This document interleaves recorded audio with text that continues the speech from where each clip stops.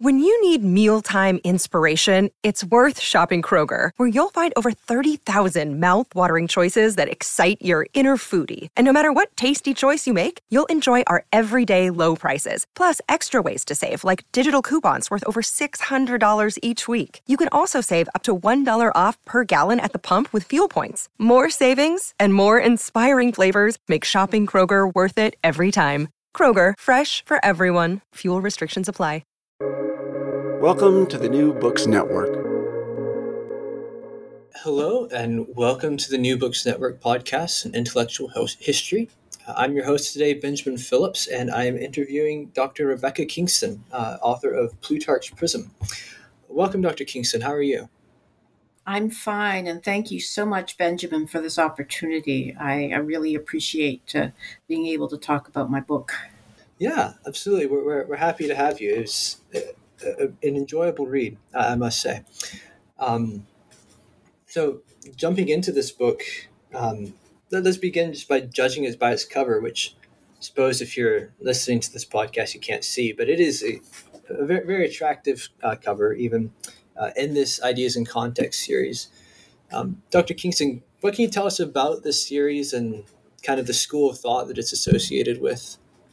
Right. So I did deliberate about where to publish it, but it's published within the Ideas in Context series by Cambridge University Press, which is, of course, the sort of baby, I guess, in its inception of Quentin Skinner's. So it had initially been associated with what is largely called the Cambridge School of doing political theory, which basically means that there is an interest in looking at ideas in context. So Skinner, of course, is a historian by training, and so the idea was that you can make better sense of texts in political theory by looking at the political, social, cultural context of the time and seeing what the text is doing or saying in view of that background. Right. The opposition is, or the contrast has been drawn sometimes between a more vertical history across too much time and horizontal in time. How have you, Dr. Skinner as a historian, how have you approached this as a political scientist? How is that? Right. How have you been able to bring a new twist? I was trained as a doctoral student by a student of Quentin Skinner's, James Tully, so there is a certain continuity there. And of course, in terms of these disciplinary lines, it's not always cut and dry.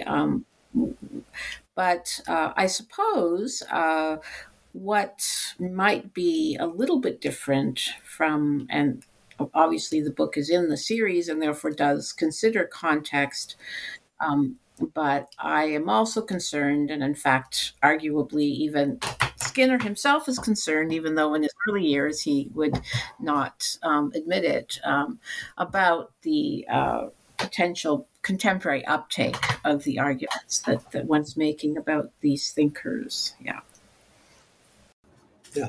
So on that note, what motivated you to work on this study now, and why do we have this book in our hands? Right. Well, it's a book which was, I suppose, comes from several different motivations, or it's a confluence, I guess you might say, of different strands. So a first strand is purely academic, intellectual, my own trajectory. So having been trained as a PhD student in the history of ideas, but with an interest in French political thought, I read all the requisite texts in the history of civic humanist thought, Republican thought, and as a description, of course, of what was going on in the early modern period. And while all of those readings and discussions were of invaluable importance to me in my own intellectual development, I always felt that there was something in these accounts that missed the spirit of the French tradition. So I had always sort of grappled with that over many years. And I also subsequently, as a result of my work on book on Montesquieu, became interested in emotions as an issue, and so became more interested in questions of moral psychology. Um, and I also was an avid reader of Montaigne and Rousseau, and realized that one thing that brought these two thinkers together was a very intense commitment to the work of Plutarch. So I thought that maybe what was missing from some of these accounts of the evolution of early modern thought, and particularly how the French case fit into that, was attention to the place of Plutarch in this longer tradition. So that's also part of the motivation. So it was a sort of retraining for me. I had to go back and take several years of trying to learn ancient Greek and reading Plutarch's opus, which was huge and extensive. And in the course of that, also, of course, became interested in the particular way in which Plutarch was very saw politics in the public realm in a quite a unique way, I thought, which was, I think, salutary in the current context in which there's concern about the ethics of public office, but a broad cultural shift in which I guess what I would call an anti-politics attitude. So I thought that the work of Plutarch could be particularly helpful, not only to illuminate what was going on in the early modern period and address these questions of the history, the intellectual history of the development of the French tradition within the broader European context, but also to help us think about another alternative between a sort of blind deference to the political class or a blanket rejection of politics and what it offers. I thought that Plutarch was helpful in giving us parameters in which we can try to discern what is unique about politics, what can be good about politics, but also how to ensure that we reject that which is not good. Right. It's kind of diving into the meat of the book itself. For those listening who might be more interested in the early modern side of things, help us get our bearings on who Plutarch is and what contribution he's making, or he initially made in his own time. Right. So Plutarch was or is known as a intellectual living in the first century AD. So to put that in context, living in Greece at the time, of course, Rome had made that transition from a republic to an imperial power. It had hegemony over the Greek territory. So while Plutarch, in a certain way, is considered to be a disciple of Plato, he's not writing in the similar context as Plato, who was obviously living in Athens as it was going through different transitions between democracy and oligarchy and so on. So Plutarch was living in a very different politics than that of Plato, but he was very conscious of that cultural legacy, as many Greeks were at the time. And he was interested in thinking about how one could speak about virtue and politics through the lens of historical examples, both from his own Greek legacy as well as that of the Roman world itself. And so he's known for as the author of what we now see as two works. The first is called The Lives, which is a series of, not, he doesn't call them biographies, he calls them lives, and we can perhaps get into why he says that, placing in parallel an account of a prominent figure within the Greek tradition alongside a prominent figure in the Roman tradition, and sort of playing off the account of their evolution of their character and their work within the broader context of their times to develop a deeper understanding of moral psychology and to derive lessons, or at least to let the reader to derive lessons from that. So there are the lives, which is about 23 pairs of these lives, which is sometimes called the parallel lives. And then he also wrote a series of essays, which have been, over the years, compiled together into one work that is often called the Moralia, or the moral essays, which are very diverse. Again, so some of those would be directly political, some would be more just marriage advice, and I believe there's even a couple on like health and things like that. Absolutely. Yeah. And so these lives, they are mostly of political figures, correct?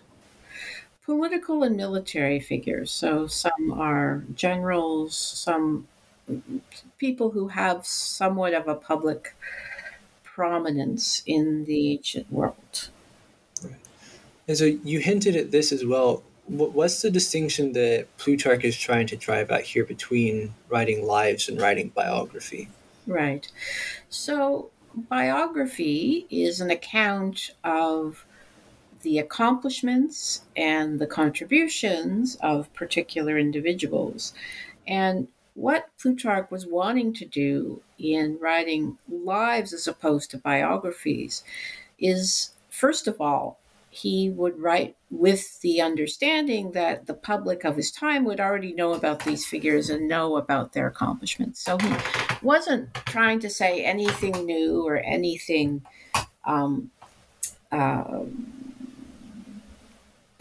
making extensive arguments about where they stood in the course of history.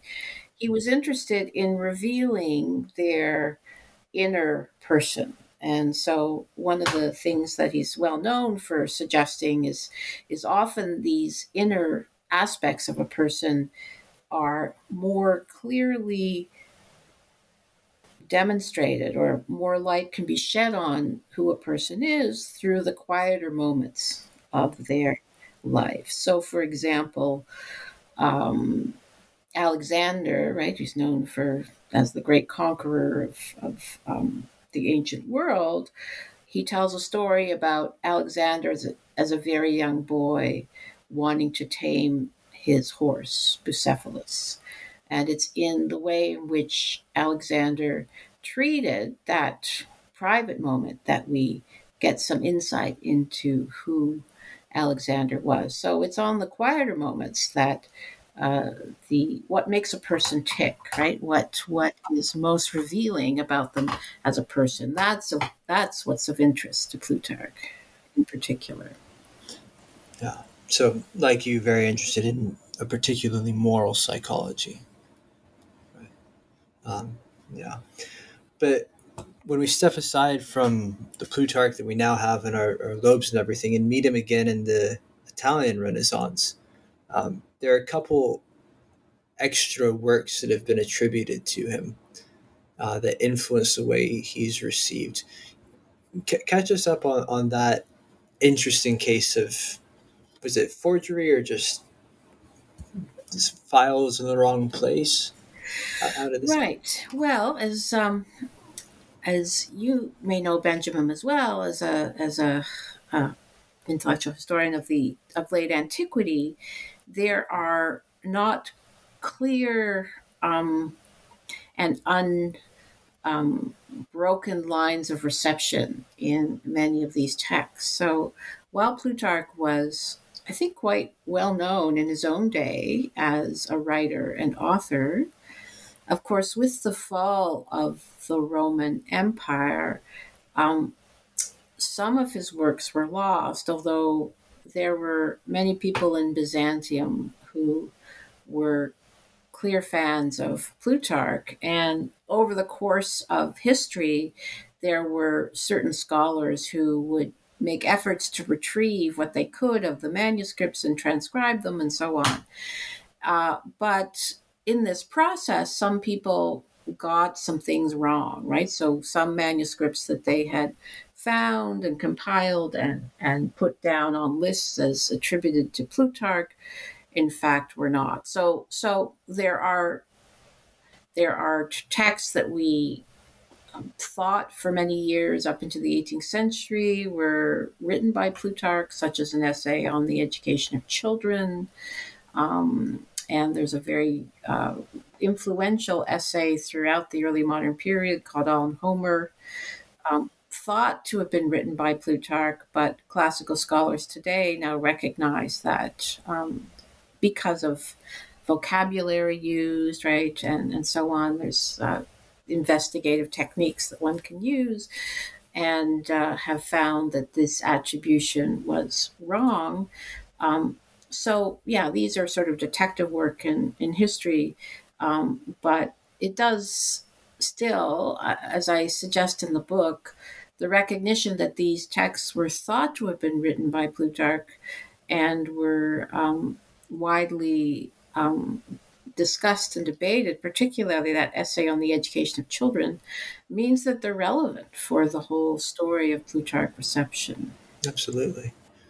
Do you think that particularly early on, before this was recognized, do you think that it made people more attentive to themes and strains of Plutarch's corpus that were already there, or do you think it kind of prompted an artificial reading to have these be the famous ones?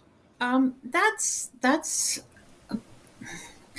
a bit of a difficult question, because the Plutarch opus is so diverse, right? So it's hard to even say in objective terms, exactly, because the essays, as you suggested, in the Moralia are so broad. So attention to one thing, whether it's hard to say what was most important to Plutarch given the extent of those writings.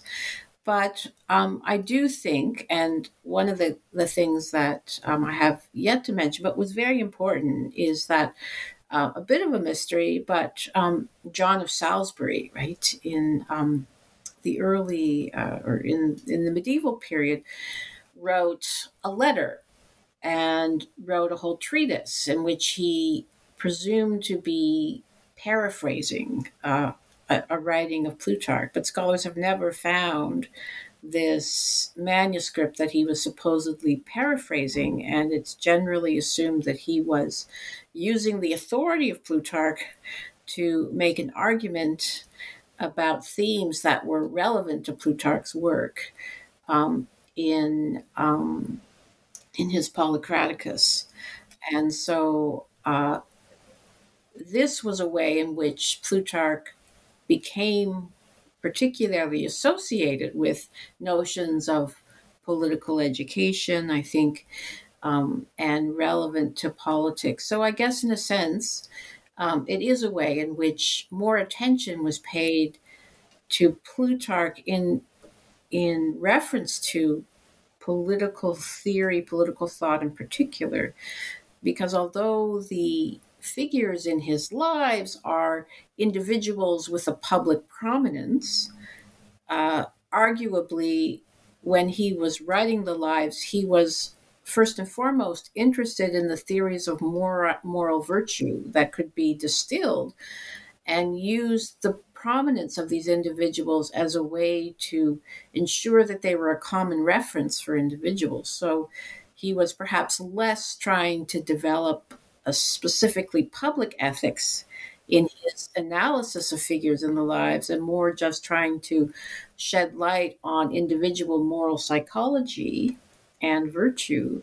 But through these associations, such as through John of Salisbury, recognizing and suggesting that that Plutarch was particularly interested in advising rulers, more attention was paid to that aspect.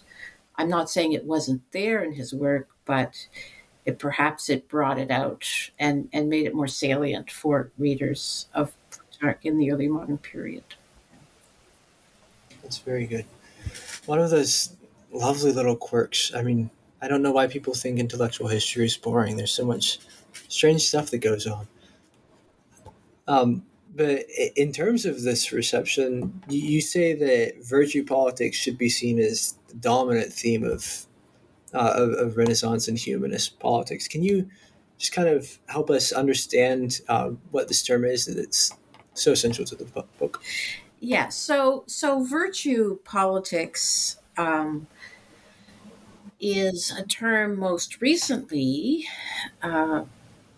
argued by James Hankins, right, at the title of his most recent book. And that book, I suppose, has to be understood in the context of those broader arguments developed by the Cambridge School and longer standing arguments about the nature of Italian Renaissance thought in particular. So there are questions about how we characterize humanism, what was so important about humanism, and drawing on some revisions to earlier historians of the Renaissance. John Pocock, in particular, developed this notion of civic humanism as a way to understand political thought of the Italian Renaissance, with the idea that the notion of developing a sense of citizenship and with a predominance of an attachment to an idea of liberty was an argument that was initially developed in the Italian context and then exported towards the rest of Europe and influencing various strands of early modern thought called civic humanism. This was somewhat, and for Pocock, this was largely Aristotelian. Quentin Skinner provides what he sees as a corrective to this account that no, it's not a Greek inspiration, it's a Roman inspiration, largely derived from Cicero, and we should be calling it perhaps republicanism or civic republicanism rather than civic humanism. But again, it was largely rooted in the Italian context and then exported to England and across Europe and became a dominant school and discourse, I suppose, language of politics in the early modern period.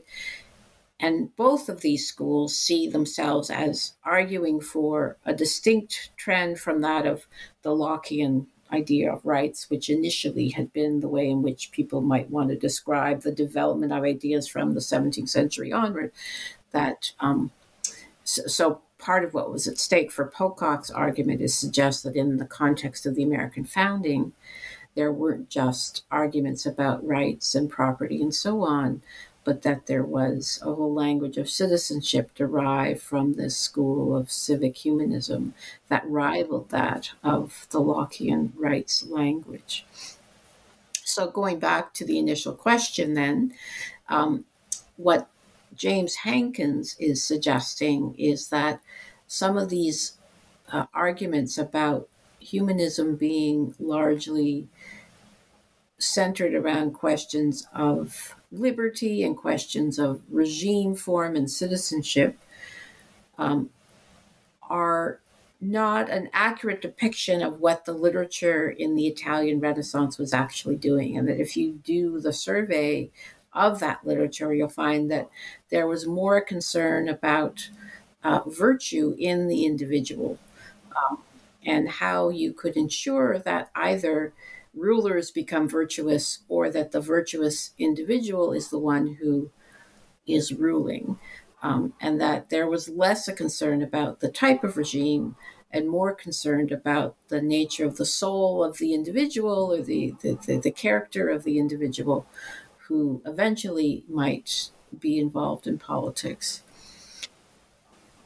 So for me, right, I suggest that Plutarch definitely has an interest in questions of virtue, but that his understanding is not limited to what Hankins suggests is the need for virtue in people in positions of power. Because what Plutarch is doing, and the suggestion is that Plutarch was brought into the French tradition through avenues that sort of circumvented the Italian Renaissance to some degree. So Plutarch is acknowledging the importance of good character, but suggests that there's a particular understanding of the public sphere, which in some ways skews our understanding of ethics, and that we must also understand the particular sphere of politics and the nature of the public sphere that means that virtues are not always practiced in exactly the same ways as we might expect in private life. And I don't mean by that to invoke a sort of Machiavellian exceptionalism here. It's best to illustrate this through a certain example. So, for example, in the case of friendship, so obviously friends are important and important for the development of character. Traditionally, the idea in Aristotle is that friendship is a way to practice the virtues, for example. Friendships are important for allowing us to develop those habits that are necessary for the development of character. Um, Yet, in public life, right, how one deals with friends may need to be different than how one deals with friends in a private context. And Plutarch acknowledges that in his Precepts of Statecraft essay. He suggests, well, one way to deal with trying to be completely fair in public life might be to say, not to listen to your friends at all, to just try to have a sort of objective, distanced, completely objective perspective in which you disregard your friends. But Plutarch suggests that's not an appropriate way to deal with challenges of public life, because sometimes friends can be helpful in terms of telling you the truth, or can be helpful in terms of elucidating certain matters. And so one has, but one can't also give in to friends and their requests and demands, and give them preference in all matters of public life. So one has to exercise one's relationship with friends in a judicious way in public life that is distinct from how one would deal with friendships in a private setting. So that's one way in which the virtues of generosity and attentiveness to others and so on, may require a certain rethinking in a public setting. Yeah. And so is that why, I mean, you keep speaking of, particularly with Pocock and Skinner, of civic humanism. In the subtitle of this book, we have public humanism. Is that the distinction that you're arguing there, is this conception of the public sphere? Exactly. Yeah. I mean, public humanism is constituted by several different characteristics. So, for example, one of the things that you find in Plutarch's work, and that you don't find as much in either a tradition of virtue politics in the Hankins sense or the civic humanist, is for Plutarch a much strong, dignified, elevated sense of public service.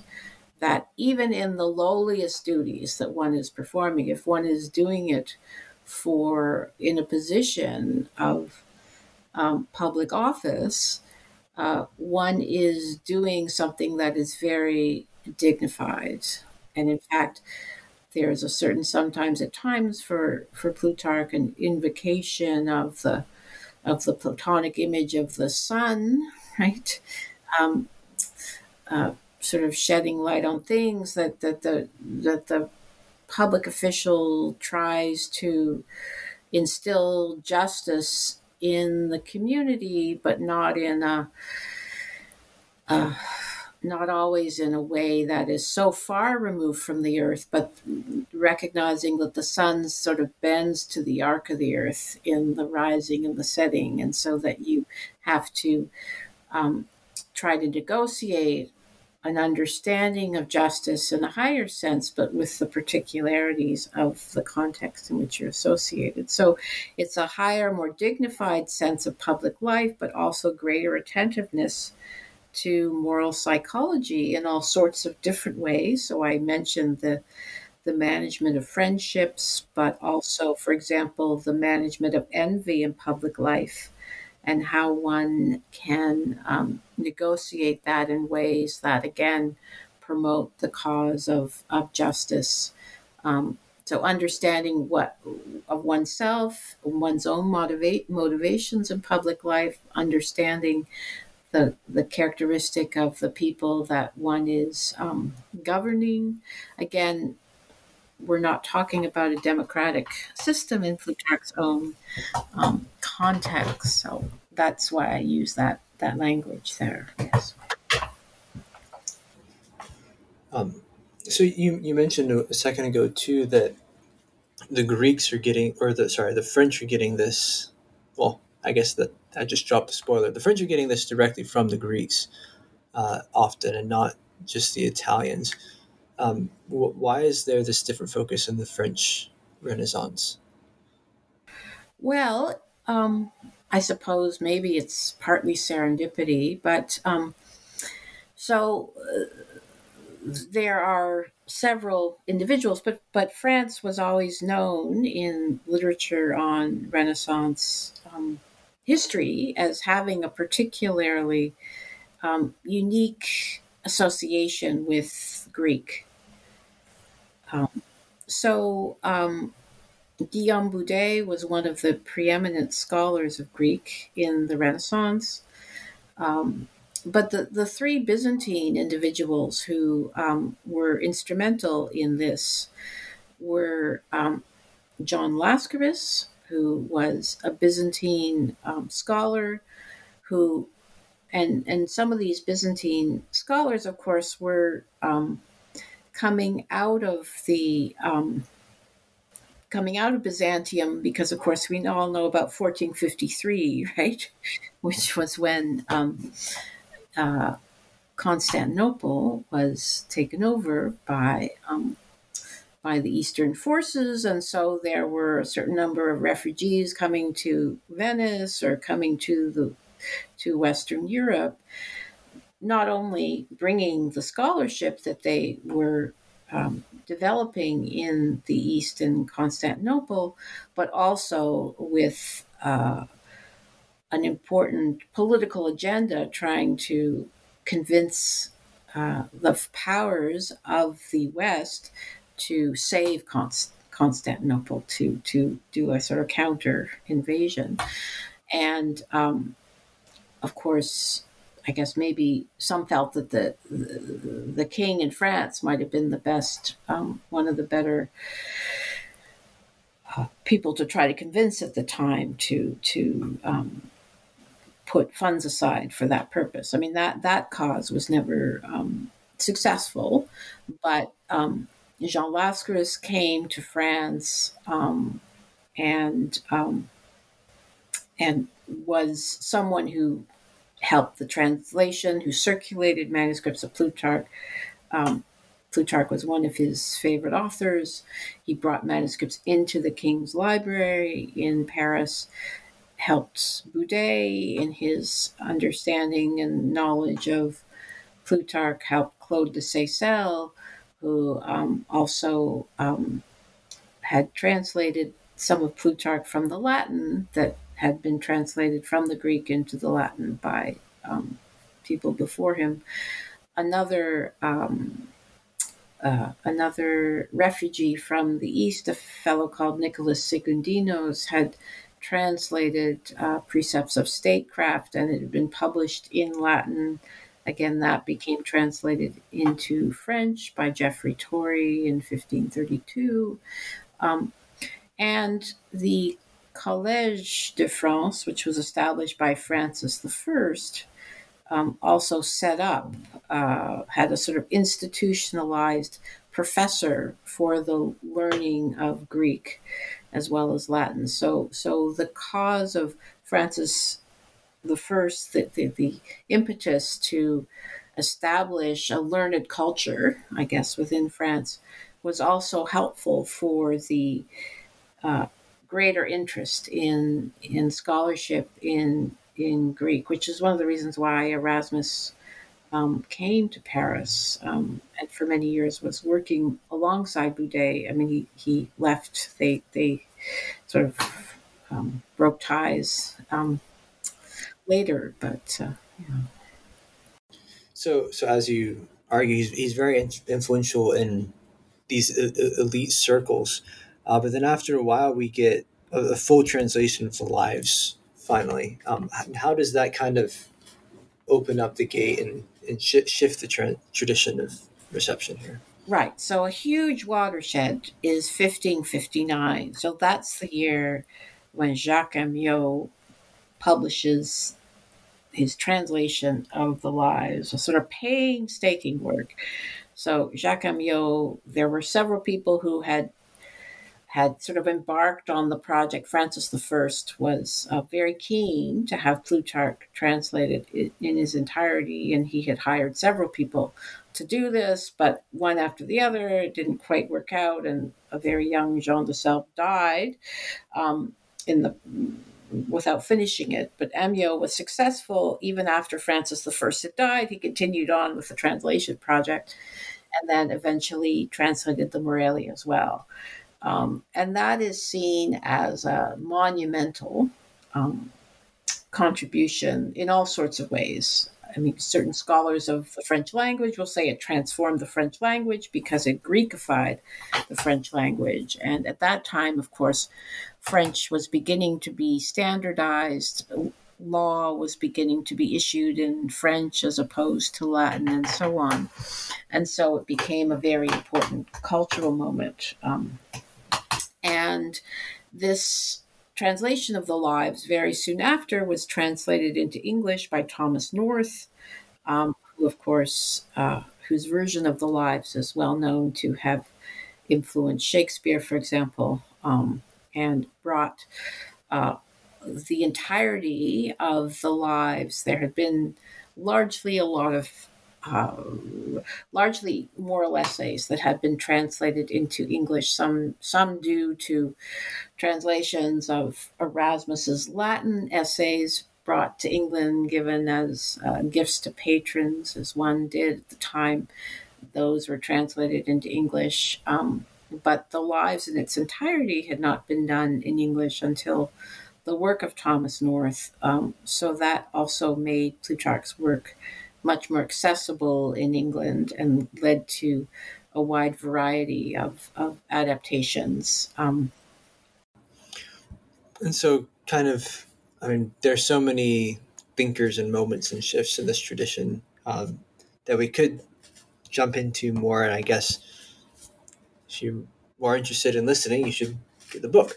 But kind of as you land the plane in your conclusion, what do you think Plutarch has to say, or this tradition has to say for us today in the political moment that we're in the English world?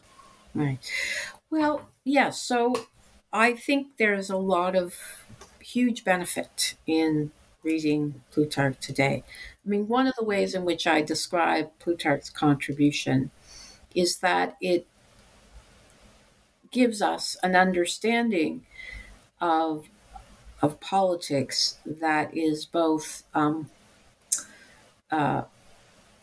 sort of moral story, but with a realist twist, right? So that it's not an account of politics that is so high-minded and so sort of drenched in discussion of goodness and virtue that it doesn't acknowledge some of the more difficult features of human life. So, on the one hand, it offers us an understanding and hope, right, for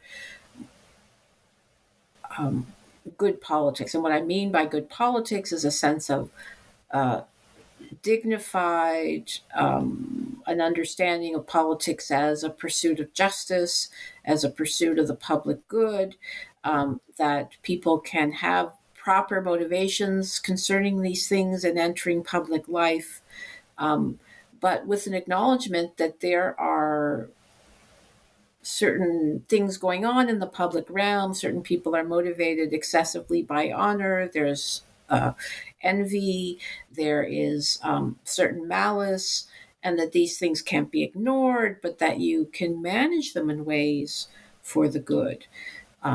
So I think an understanding that there is both noble purpose, or can be noble, not saying that everyone entering public life has that noble purpose, but attention to the fact that there are competing motivations for entering into public life can help not only those in public life, but particularly citizens who are now given the responsibility of in democratic communities of choosing and electing public officials to pay more attention to questions of character, to questions of motivation, and being able to read, right?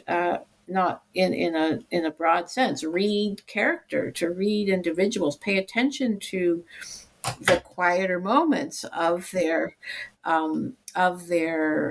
persona, to shed light on who they are as a way to make citizens better judges when they go to the polls. It may not always be about the policy, and it may not always be about what public officials are promising. It may be more about what makes them tick, and reading the type of literature that tries to develop the capacities of individuals to understand these sorts of motivations would be, I think, a helpful tool in improving democratic life. For those who want to take that charge and take that up, where would be the best place to start with reading Plutarch? Maybe some of the best translations or publishers to find him in? Oh, well, the lives are available in multiple translations, although to take up the lives in and of itself is a huge enterprise. I mean, people might want to listen to the lives in an audiobook, for example. There are podcasts and audiobooks that offer versions of the lives that are helpful. There are also the essays. Some of the essays are really interesting, and as you mentioned at the beginning of the conversation, quite diverse. So one of the essays that I argue had a huge impact on Hobbes, for example, is How to Profit from Your Enemies. It's not the type of theme that you would necessarily think of attributing to Plutarch, but it's an interesting account, yes, there's so some of the moral essays might be a helpful place to start. You also might want to start reading someone who was immersed in Plutarch. So maybe even starting with someone like Montaigne, who was a huge disciple of Plutarch. And Montaigne's essays are always just such a delight to read. And that may also help to give you a taste, a sense of the nature of Plutarch's work as well. So. Well, thank you. I wish we could have more time to plumb the depths of this book. But again, if you're listening and this has whetted your appetite, Plutarch's Prism, Cambridge University Press. The subtitle, of course, is Classical Reception and Public Humanism in France and England, 1500 to 1800. I hope this has interested you if you're listening. Please give it a read. It's a very well worth your time. Dr. Kingston, anything else you're working on at the moment that we can be looking forward to from you? Well, one of the projects that I'm thinking about, it's in its very early stages, is a history of the notion of respect, a conceptual history, intellectual history of respect. I suppose one way would be how respect, which perhaps was seen as initially developed in an aristocratic and hierarchical cultural setting, how respect became respectable as sort of a foundational notion for democratic culture today. So That sounds very interesting. We might have to have you back on to talk about that. mhm. Right. Well, thanks so much, Benjamin. This has been a great pleasure for me. Likewise, thank you very much for coming on.